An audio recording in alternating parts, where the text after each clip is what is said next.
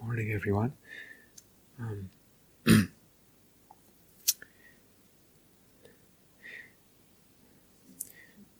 So this morning, there's actually two areas I want to try and cover in this session.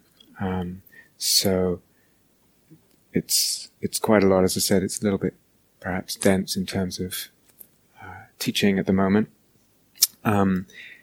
And I can just say a few things about these two areas, and some of it will be in the form of just there's this, and not necessarily elaborating so much on the thises, which we'll come back to that point I just made at the end today. But the two things I want to talk about and just say a little bit about are taking the energy body teachings a little bit further, specifically with regard to working with emotions. And secondly, beginning to talk about image. Okay, so yesterday we introduced the idea of the energy body and the practice of the energy body with a particular orientation towards moving in the direction of samadhi, of a kind of well-being in the energy body, and integration, harmonization, energization, and just emphasizing that direction of intentionality. And so within that, when there is anything at all pleasant or comfortable or even lovely in the energy body or in the emotions as well, so joy, peace, these will reflect in a certain textures and energies, if you like, wavelengths in the energy body. When anything like that is around, there is the possibility of inclining the attention towards resting in that, enjoying it, developing it. This is a direction towards what we call samadhi. So here's this, maybe it's just a kind of light sense of open peace, but I can feel it harmonized in my whole body. Well, I can open to that. I open my body to it. I open my consciousness to it. I open my awareness to it. I endeavor to be intimate with it, to really get close to this texture, to relish it, to taste it, to know it. Yeah, really touch it with the body. This loveliness, whatever it is. It could be very extremely lovely, blow your head off. Could be really quite subtle, but the intention is to nuzzle into it, rub yourself in it, open to it like you're sunbathing, etc. Become intimate with it and basically enjoy it. Yes? Thou shalt enjoy. It's the first the first commandment of samadhi practice. With the whole energy body. So it's really basically turning on a hedonistic attitude and really getting into it. Yeah. Bathing in it. And involved in that is a kind of what we could call a tuning. We're tuning to, as I said, it's to a certain wavelength of energy. Let's say the wavelength of this kind of peace, or this kind of lovely tenderness, or this kind of effervescent joy. In energetic terms, a certain wavelength, and a kind of tuning to that wavelength with my attention, but actually with my whole being, with my body, with my focus, with my mind, everything's tuning. That's the wavelength of that particular loveliness that's available right now. Like you tune a radio dial, you're tuning to this. Is that right? Okay. As I said yesterday, the energy body cannot be lovely all the time. It cannot be open all the time. It's just not the way it works. So there is the possibility within the intention of developing samadhi, within that track, there is the possibility when the energy body is not so open, it's a bit twisted or contracted or something's a bit tight or whatever it is, or just not really, it's a bit agitated. There is the possibility within the direction of samadhi to gradually develop skills to work with those difficulties and knots and contractions so that they open up and so that the whole system moves back towards some kind of loveliness. Okay? So that's a whole art in itself. And I've talked about it elsewhere, and you can certainly ask, etc. I'm just mentioning it now. So there's actually one's skillfully relating to this difficulty with the intention that, okay, how can I maybe finesse it or nuance it to open up, to soften, to move basically towards something more comfortable, more pleasant, more well-being. Yeah, it's a skillful, deliberate intention. It's not a grasping or a forcing. Yeah, so that's all available. But as well as that intention towards samadhi and working with the difficult, there are other intentions. And one might be, well, here is this difficulty, and maybe it in itself has a certain kind of intelligence. Maybe there's something in the middle of this difficulty that I need to honor, that I need to open to and be with, and it can somehow teach me something. I don't know what. Maybe it has a treasure in it. And then this opens a whole realm of possibilities in itself, this slightly different attitude. What is it to relate skillfully in that sense to what is difficult? So the intention here is not so much to change it, but to somehow honor it and see what might be learnt, if anything, or just to be able to be with. That's all. Just to be able to be with, to bear with, to hang with the difficult. So lots of possibilities, and I'll just reel off a list here. One possibility is actually learning to focus. Here's this tightness in my throat. I'm not sure. Is it an emotion? Is it a grief? I don't even know yet. Okay, it's possible to very delicately focus the attention right on those sensations and just train them there. And then the question is, how much? Laser beam or really delicate? What does it need? And within that, I'm letting it be what it is. This moment and the next moment. I'm not saying, come on, I can just nudge you so you can be nice. That's fine. That's not it's not Buddhist to do that. It is Buddhist to do that. There's just different options, different orientations, okay? But in this mode, it's more just allowing it. It's like, just like that with the hands. A little bird can land there, and then it can fly off and see what's next. And it flies off. Yeah, this is the attitude. It's a very delicate allowing and holding. That's one possibility. Another possibility might be, again, to bring in the whole energy body, but the energy body, the space of the energy body forms a context, a space really for this difficulty. So here's, let's say, I don't know, I've got this tightness in my belly or solar plexus, and again, I'm not sure, am I anxious or don't know yet? Or maybe I do know. But I can then open up the energy body awareness and let this difficulty sit in the middle of this, Jill used the word body bubble, this space of the energy body awareness. It gives it a different context. Do you understand? It puts it in that awareness, and oftentimes in that larger awareness, sometimes there's a certain kind of okayness. So it kind of holds it in a certain way. We can, third option, we can learn to hold the difficult in love, to bring in, or let's say access, a quality of metta or compassion or tenderness or holding, again, around.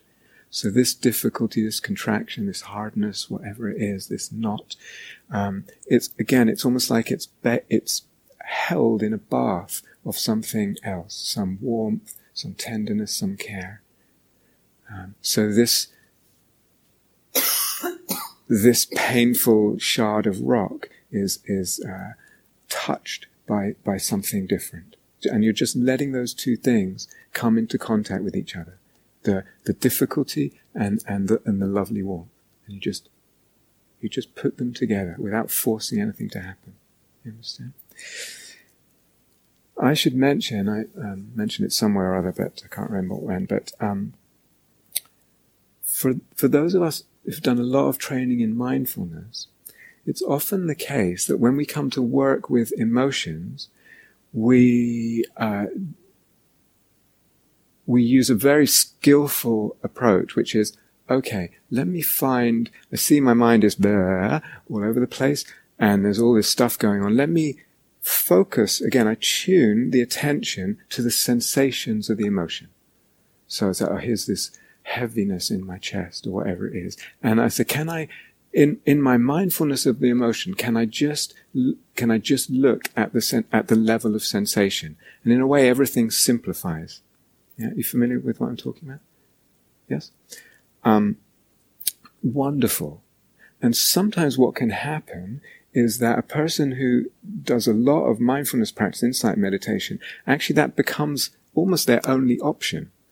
It's like one mode of relating to the emotions. What's it missing? Well, one thing it's missing self and story, right? Because part of the whole idea of mindfulness is let's just kind of leave that out, okay? So for some of you, it might be interesting to introduce, again, open up the concertina, the fan of options. So what is it to be with this emotion in this kind of bare mindfulness, supposedly bare mindfulness way? No story, no self, there's just these sensations happening in the moment. Great, one option. What would it be, though, to let it, to bring yourself in contact with that whole constellation of emotion, including the self? So it's not just sensations and just emotion, it's me having the sensations. And that's important. As Catherine talked about yesterday, you can have a practice with no self, no self, no self. I just want to kind of ignore or get rid of this self. It won't be full enough, rich enough, juicy enough. Just psychologically, let alone soulfully. So sometimes we go into a mode, we open to a mode, it includes self, and that might include story. And then there's further differentiations. What kind of self are we talking about? A reified self, or a self that I also know is empty? A self I see as image? Do you understand? There's different kinds of kind of gradations of the mix one can put into this, if you feel ready to explore that kind of thing. And dependent on what kind of self and how much self, if you like, is there, and how much story and what the attitude to the story is. This is the reality, this story, or this story can also has the liquidity in it to be sensed as image. Dependent on all this, the experience unfolds differently. It's dependent arising. And all that is in the beauty and the art of what we can explore with the difficulties, slightly different emphases and angles, and different experiences open up. Different kinds of healing are available, and sometimes healing it won't just happen just looking at those sensations all day long, and actually something is not getting healed because there's not enough self in it. And there's not enough story. Or the story is too rigid. So again, there's a right answer. There's a right way to do it. Just do this one thing for the rest of your life and everything will be fine.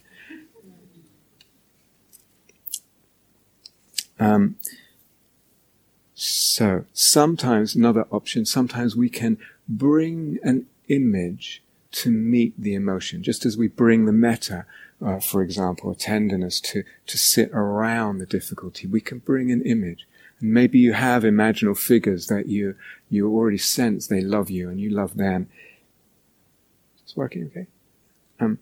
And so you can bring this image. And what does this image perhaps communicate to you in your difficulty? Witnesses you there, sees you. How do they see you? Can you see how this image is looking at this dukkha? Can you see and feel how you are being gazed at? So again, there's a kind of alchemy that happens when I put the difficulty in contact with something. Yes?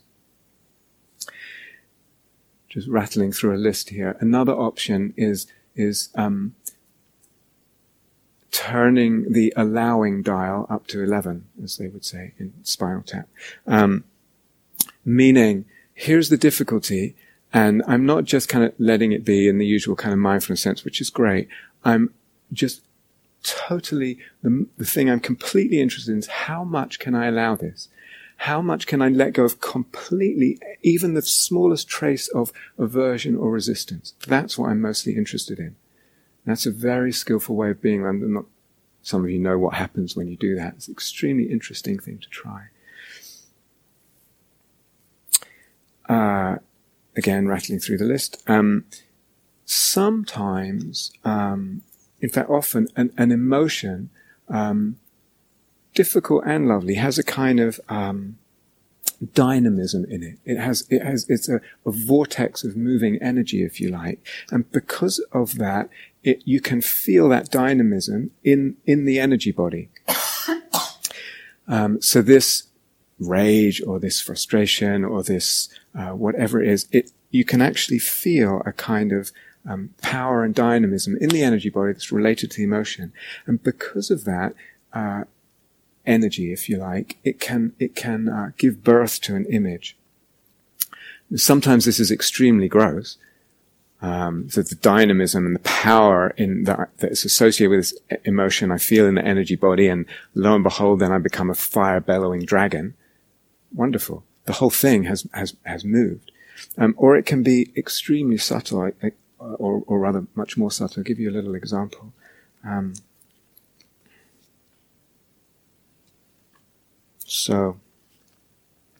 think Catherine mentioned, I've been, I don't know why it's arisen, but got all kinds of problems with my hormones now, different hormone levels, and I can't remember if this is before or after I started the medicine, but either way, I've been feeling pretty strange. On it or off it, so I don't know.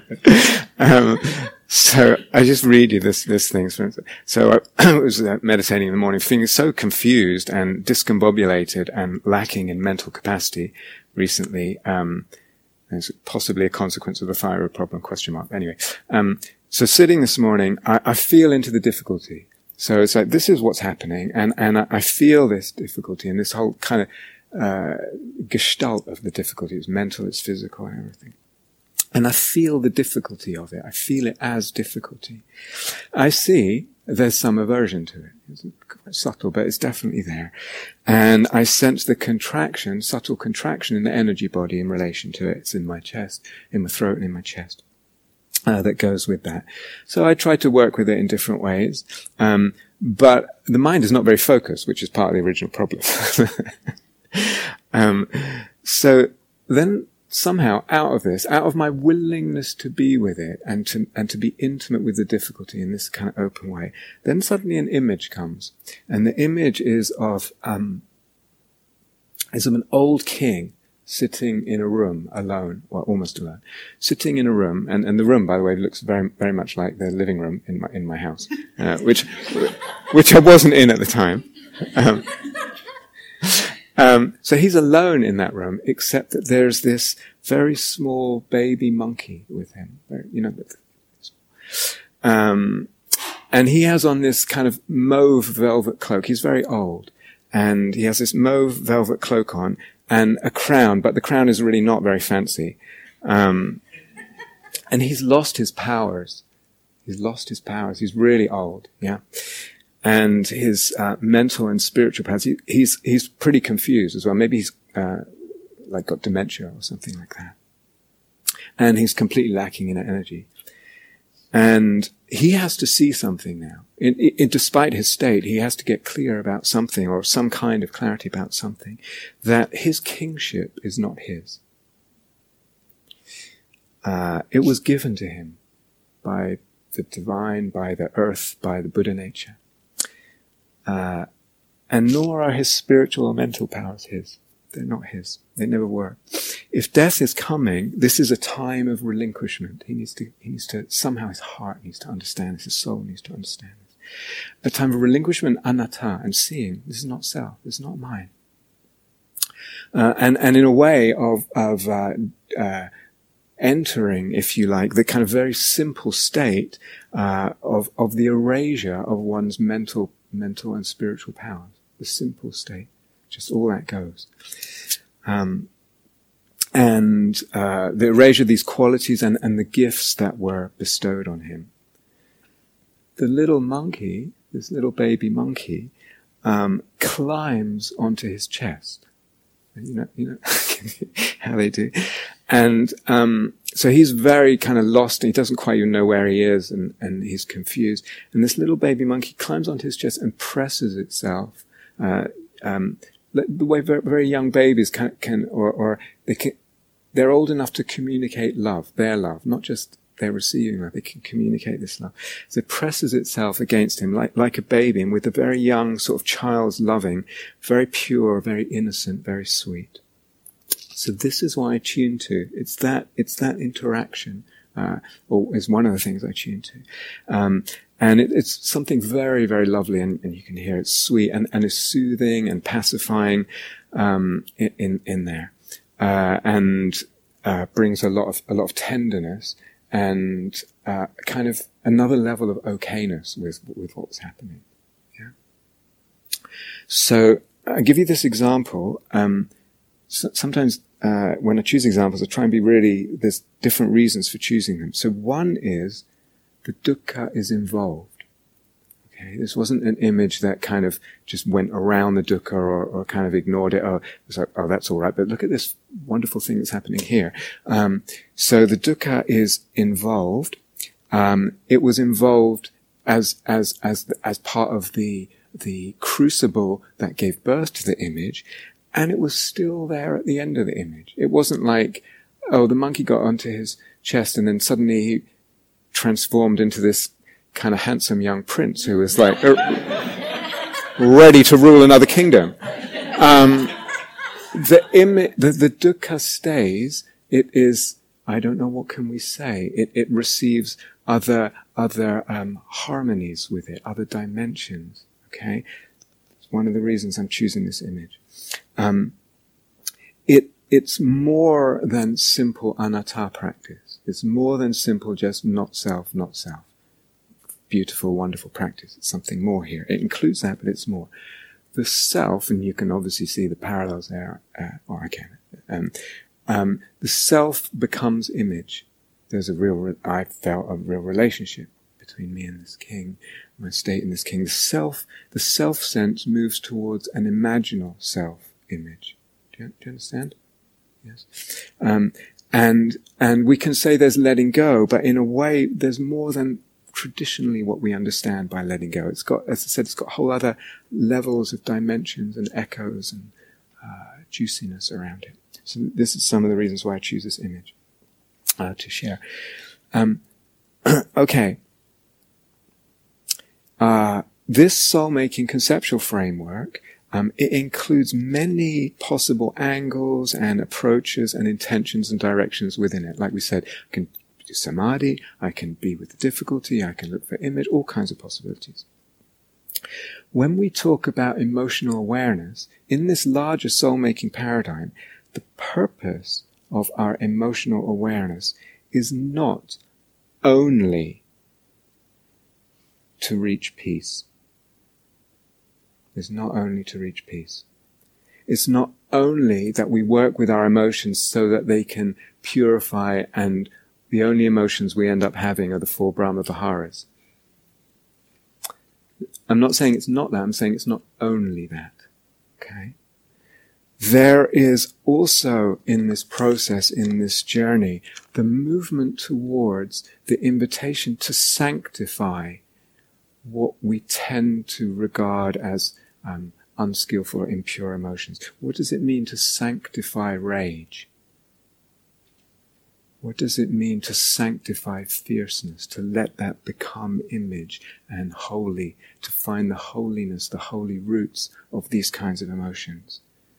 Hysteria, hatred. James Hillman said, you've got to hate something. Actually, on a soul level, there's something very wise there. You've got to hate something. What does it mean for hatred to be given these extra dimensions? Roaring. What is holy roaring? Madness. What is holy madness? The sanctification of being also madly in love. Priapic. The eternally horny. What is that? What's the holiness in that to be found? And the echoes there. These things can become image, can find their archetypal roots. And it's not that then we identify with these things, but it's that something is opened in the range of soul making. Something is opened in the soul making with them. And the range of, this is so important, the range of our sacredness is opened. The range of our senses of sacredness is opened. The range of our images and the range of beauty and duty is opened. Beauty and duty. So it's not only in this framework that we're saying, have your feelings, be connected with your feelings, be mindful of your feelings on your way to peace. There's a bigger invitation here. Sometimes a person is working very diligently, with a lot of care and goodwill with their flow of emotions, and oftentimes with this, as I said, typical sort of mindfulness mode where you kind of it's just focusing on the emotions almost as sensation, without so much story and self, but it's just going on, and the person is tracking their emotions, and it's actually not very fruitful or helpful. I don't know if some of you have ever had this kind of relationship with difficulty where it's just, I'm aware of it, I'm aware of it, I'm aware of it, I'm aware of it.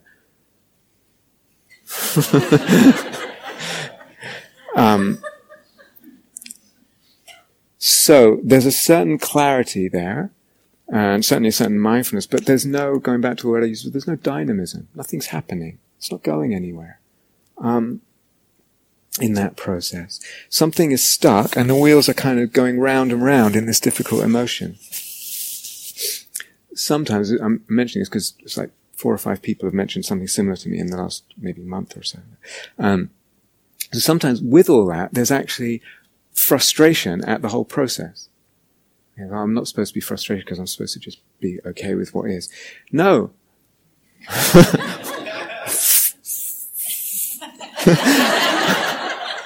I'm fed up.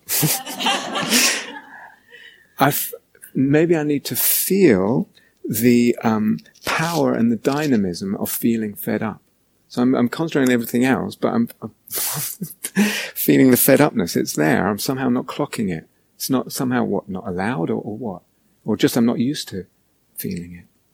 So maybe I need to feel that and allow it, and allow its energy.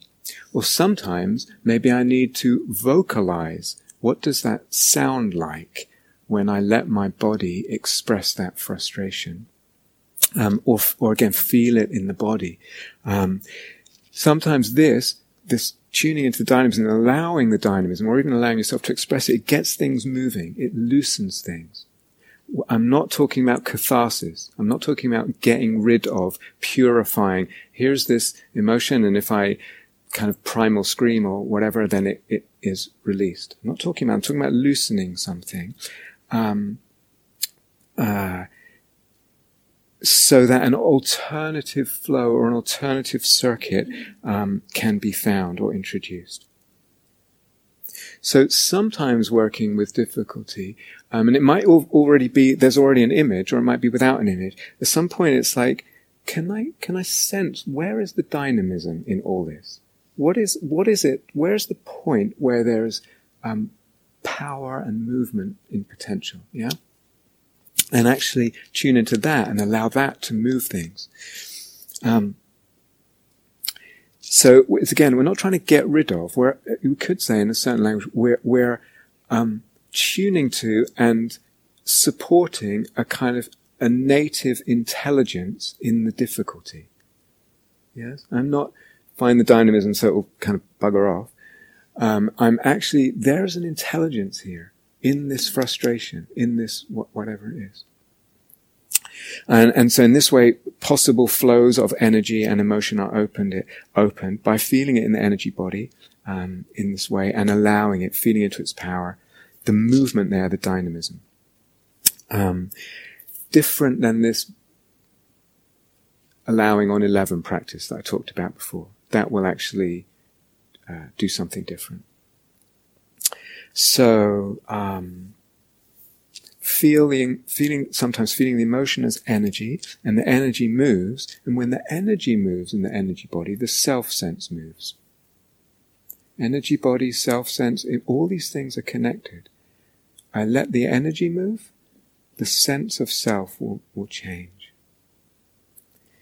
And sometimes when the sense of self change, an image can come, sometimes.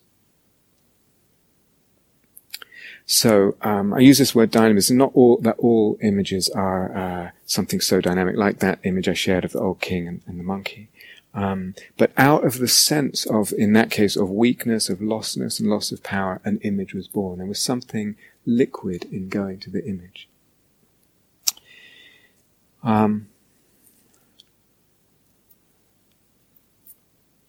End of part 1.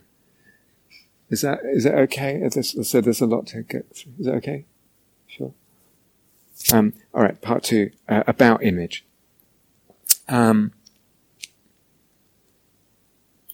We use this word image, and so if you just imagine right now, imagine just however you're able to imagine. Don't worry, this is not, you don't have to get in the lotus posture or anything. Just imagine a toilet that you know well. At home, or where you've been staying regularly, or even upstairs, or wherever it is. Yeah? Okay? Imagine a train station or a bus stop you can imagine well. Yeah? Imagine maybe someone who would be a neutral person in the metta practice, would fall into the neutral category. Yeah. So these are all images, you could say. They're imagine, even if it's not visual, you have a sense of something. Actually, there's a way in which we can call any perception an image, any perception at all, in a certain way of using language, as an image. Yeah. So you just looking at me right now, or looking at your hand, or the room, or whatever. But what do we mean when we use this word imaginal? What's an imaginal image? There's a problem with language here, but just because it's a mouthful to say imaginal image every time, mostly when we use the word image, we mean imaginal image. Occasionally we don't, just to keep you on your toes. So it's actually, there's quite a lot of richness involved in what does this mean, this word imaginal, in the way that we're using it in these teachings. So for us, there's a gradual evolution, a gradual development of understanding what's involved in the richness of that idea. We can talk about, rather than something, is it imaginal or is it not imaginal? Probably the toilet wasn't imaginal, probably, but we can actually, rather than making it a black and white thing, we can talk about a kind of spectrum. So things can be, if you like, more fully imaginal or less fully imaginal. Yeah. So rather than saying, have I got it, have I not? It's yeah. But part of what we mean when we say imaginal is that certain qualities are endemic or intrinsic to the imaginal, like beauty, like eros, like a sense of meaningfulness, which is beyond just a meaning or even several meanings. There's a kind of inexhaustibility to images. I can't reduce them to just this or just that, or even just this handful of things. A sense of dimensionality, of unfathomability. Love is there with the imaginal, both ways. The image, an imaginal image, is sensed as autonomous at a certain level. It's not just a part of me, or I'm in control of it like a little puppet or something. Oftentimes there's a sense, we could even go a step further, there's a personhood, an image, even if it's not an animal, or it has its own kind of personhood. Humility. Part of what's involved in the whole relationship or constellation when there's an imaginal image is a sense of humility. Here, I am somehow humble in relation to this image. And duty. Somehow, in some way, I owe something, or I'm asked something by this image. And with all that and much more, there's a sense of soul-making. So that when we use this word imagine, it means all that and more. And these are things that happen in relationship. So it's not like the image by itself is this. The humility is here. It's in the subjective pole. You understand? The beauty feels like it's more over there. But the imaginal is saying something about the relationship between my experience and this thing, whatever it is that I'm looking at. No? Let's say, let's take that one of humility. So here's this image, and maybe it's fantastical, and there's, dragons and all kinds of things. But something about it is not quite juicy. It's not quite really touching. There's not really this sense of like profound soul making to it. Maybe, I'm not saying, maybe one of the things is I check, there's not humility here. And maybe it's possible. I don't feel humble. I don't feel like a kind of reverence and maybe sometimes it's just noticing that it begins to open up. Something's changed in my relationship because now humility is in my relationship. And then I see the whole thing opens up and changes. Does this make sense? So when we talk about imagine, we're really talking about a relationship, a whole constellation of relationship. What that means is, as we've just given an example, it means that something can start as imaginal with all this juiciness and richness, and if I am not careful with the relationship, it collapses and it gets flat. And whatever eros was there becomes craving and clinging. And the whole thing just gets brittle, one-dimensional, and But also the opposite is possible. Here's this thing that didn't start out very juicy or very soul-making. It was a bit flat. There was definitely a good dose of craving in there, not eros.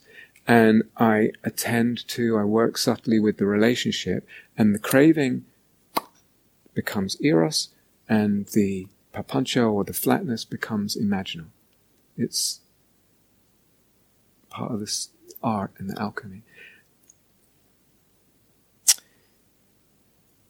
So, it's dependent on the relationship and the conceptual framework and the way of looking at any time. I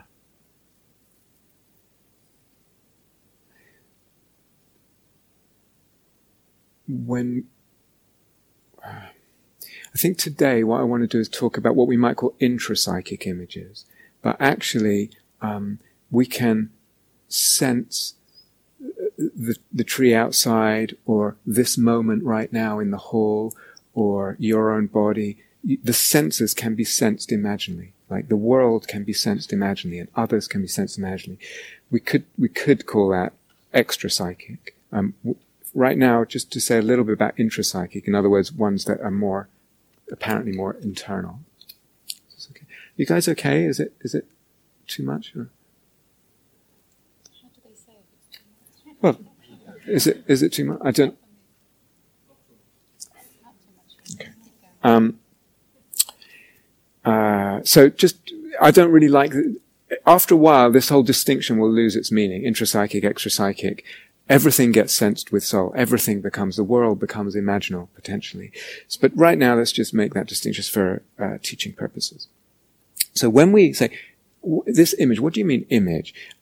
Is not necessarily visual. There's a problem in language. In English, we'd say image, and you immediately think visual. It's not necessarily visual. It can come predominantly through any sense or a combination of senses, or in some ways, somehow I can't even quite locate the sense, or there's a kind of synesthesia involved. All these are possible. If it's visual, the visual detail is often not very important. And if it's aural, if it's a sort of aural image, sometimes the sonic detail is not important. So the clarity of form of an image is not the most important thing. We're not doing visualization concentration exercises. Yeah? What's important? Soul making is. The sense of soul making. Sometimes the image is very vague, but the soul making sense is there. So it's not like I have to get clearer about what the image is. I have to see it clear. Do you understand? I'll give you an example. Oh, there's another hormonal one.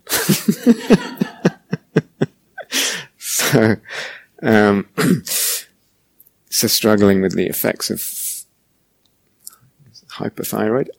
So not sleeping, very sort of unpleasant buzzing energy in the body, heart rate just kind of really, really fast and thumping. And in all this, it's hard for me to kind of get a sense of like, I don't know what you'd call it, my depth of resources or even depth of perception. I feel somehow thin, spiritually thin, and not easily settled. Or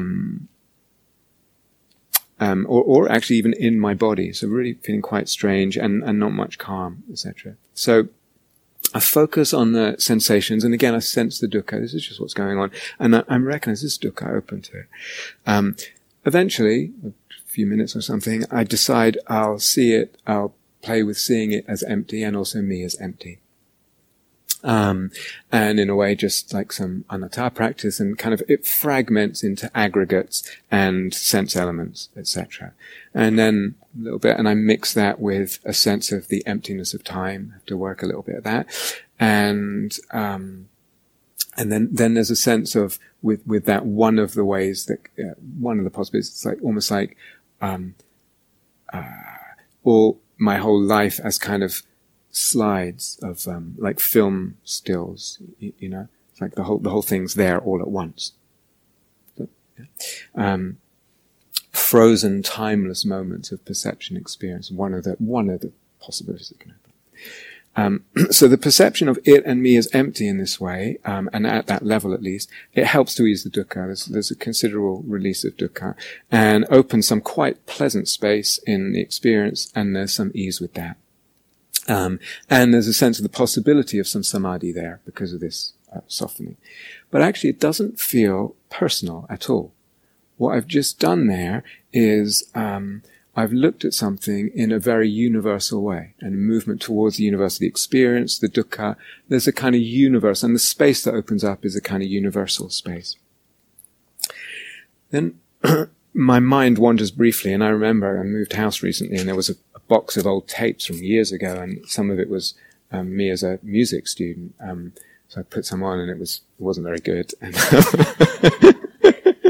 so, okay, I was just listening. But anyway, my mind wandered in the meditation. I remembered that from whenever it was 2 days ago, and then my mind drifted again. There's a reason I'm saying all these details. So my mind drifted off again to kind of hearing some music internally as kind of like improvised jazz lines, and seeing it, because I've trained in music, seeing those improvised lines, melodies on the guitar just kind of immediately. And there's a kind of fluidity in all that. So actually it's a kind of daydream. I'm just drifting off into a little daydream. But with it, there's a kind of fluidity to the sort of improvisation and the way of being with it. And also with that, because there's a kind of relaxation of the mind and the focus slightly. It's actually really lovely. I mean, it's just sort of, this kind of quality of free-flowing music sort of in the ether, if you like. It's lovely. And then something shifts, and I sense, just comes, I am this music. I mentioned this the other day. I am this music. I am the music I make. I am the music I make. My being is, my person is music. I am played. I am being played. My life is music. It's really hard to articulate in words. My essence is music. And it's personal because it's this music. At that point, the music that I was hearing was not that clear. The soul-making sense was in this different, I don't know, is it an image? Because it's not, what sense is it in? It wasn't like, oh, I really hear this music clearly at this point. The image sense is this, there's an image of self, but it's really an idea of self. But there was the soul-making sense. Is this making any sense? Yes? So this is where the juice is. This is where the soul-making. So this is what I allowed the perfume of that to move through my being, and I allowed myself to be touched by that. And it's personal because it's this music. It's a particular music, as if my life is these sounds. these melodies, these harmonies, these rhythms, happening in time and eternal, given to me as me, and created by me, given to me and made by me, and created contingently on, dependent on, in interaction with the circumstances of my life, the situations, the events, all that. So the emptiness sense that I had worked on a few minutes before, that's still there, but now it's added to by this very personal, poetic sense of this existence in this very different sense of it, including the dukkha and including the challenges. They were part of the music. You understand? And I mean all of it. And there's tremendous beauty here. And there's a big relief of the dukkha, like a whole other level. The sensations are still there. So I'm not going for some, you can go all the way to fading, just the sensations disappear and everything. It's not doing that. It's taking it in a certain direction where the dukkha stays, but it's made holy. Yes? So, again, why this example? Of many we could choose. Because the form of the image is not clear. I could have chosen, let me really hear that music clearly, so maybe I can write it down later and whatever. No, that wasn't where the soul making was. It was in much more amorphous sense of things.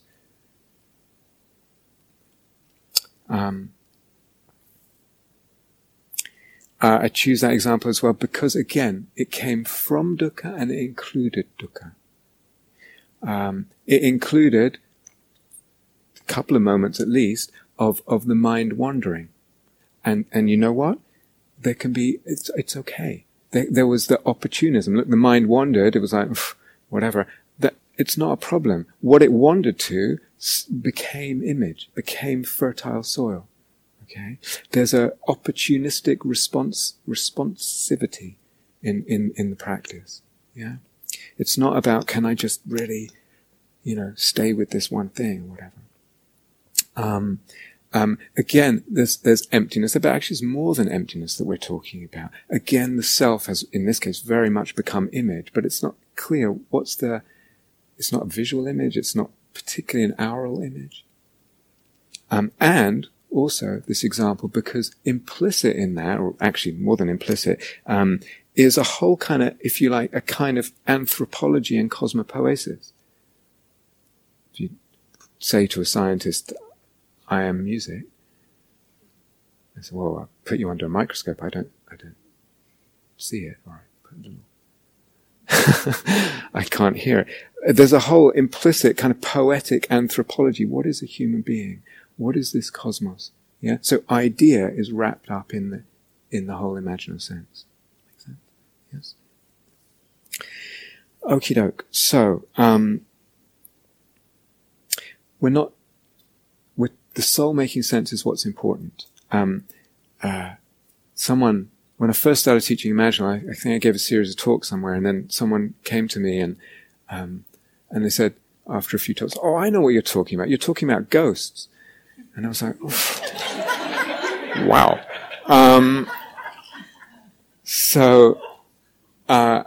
the last retreat we did, some of you were there, not at Gaia House.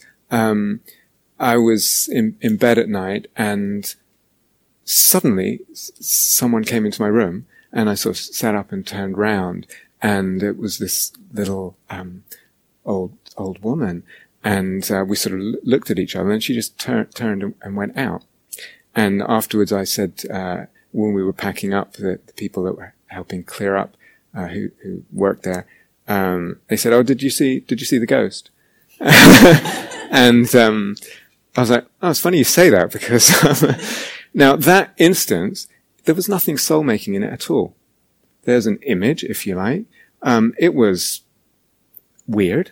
Slightly. It was kind of, but there was no soulfulness there. It's not imaginal. It's something else, okay? We were here once in a teacher meeting, and someone took a photo of one of the teachers. It doesn't matter who. And I guess I must have been on a digital camera or something anyway, but they saw the photo right then, and it had, in his chest, it had a kind of ball of white light. And some people were like, oh, something refracted wrong in the light. And other teachers were like, oh, a deva. Now, probably for the people who said it's just light got in the camera somehow, it's not soul making. But some of the people who said, oh, it's a deva, it was like, oh, it's a deva. It wasn't soul making at all. It's just like, So it's the sense of soul making that matters. Now, it could actually either one, the mystery of light and refraction, and the could be soul making. It's not in the thing; it's in how we relate to it and what happens in that moment, whether it's soul making or not. Okay, all right. let me zip through some practice possibilities. In talking about intrapsychic images, how can we work with them? How can we kind of support contacting them, etc.? Number one, play with any practice that liquefies. Any practice like samadhi or emptiness practices that you know, or metta. These, actually what they're doing in technical language is they're fabricating less.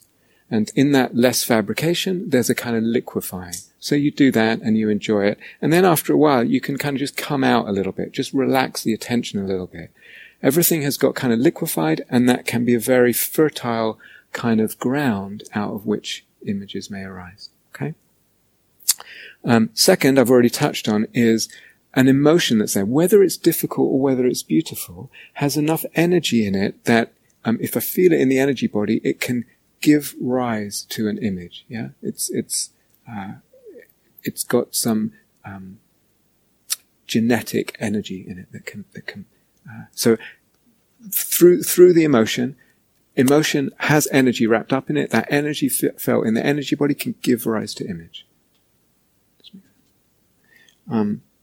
Third, I used to, when I was first trying to explore all this, I used to what I found really helpful was actually deliberately imagining going to certain places.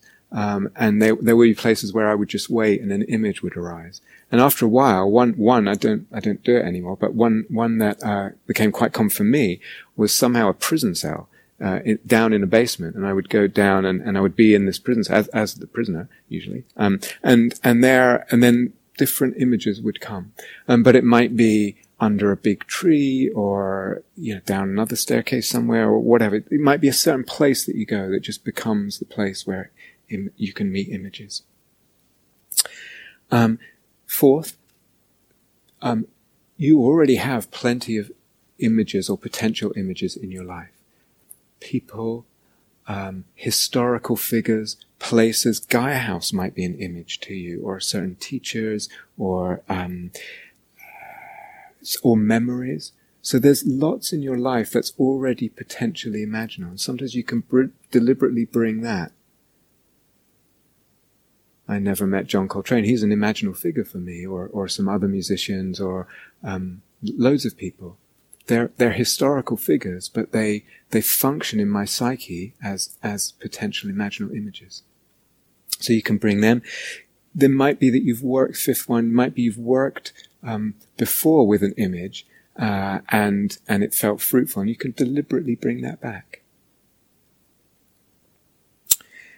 Sixth, a dream that feels like it's really touched you in some way is potentially, you can bring that and work with that dream image. And seventh is a prescribed image. So sometimes we're teaching and we just pick up on an image or offer an image, or an image from somewhere else, a tantric deity or whatever. That's another option.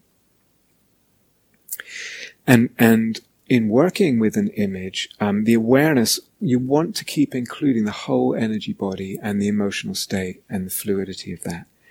It's okay, as I said, you're going to lose focus. It's fine, you just come back. No big deal. And what we're really tuning to is the sense of soul making.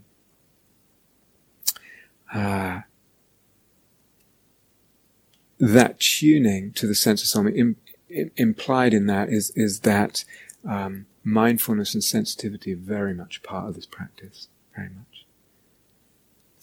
And again, there's a sense sometimes of like, which direction in this image, which direction or what aspect of it gives the soul making. So if I go back to that music image, if I could have gone more clearly to the hearing the music more clearly, but that wasn't really where the soul making was at. So it's a sense of like guiding that way. You guys look tired, so I'm gonna stop, although I have more to say. No, there's 7, but there's just more. There was other stuff I was going to say, but I mean, it could be that you're not, and you're just like looking that way. But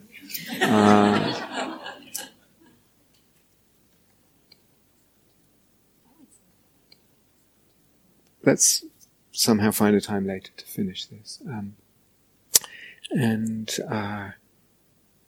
We'll jiggle things about, and I'll find a time to say the rest of this. Let's just sit just for a minute or so together.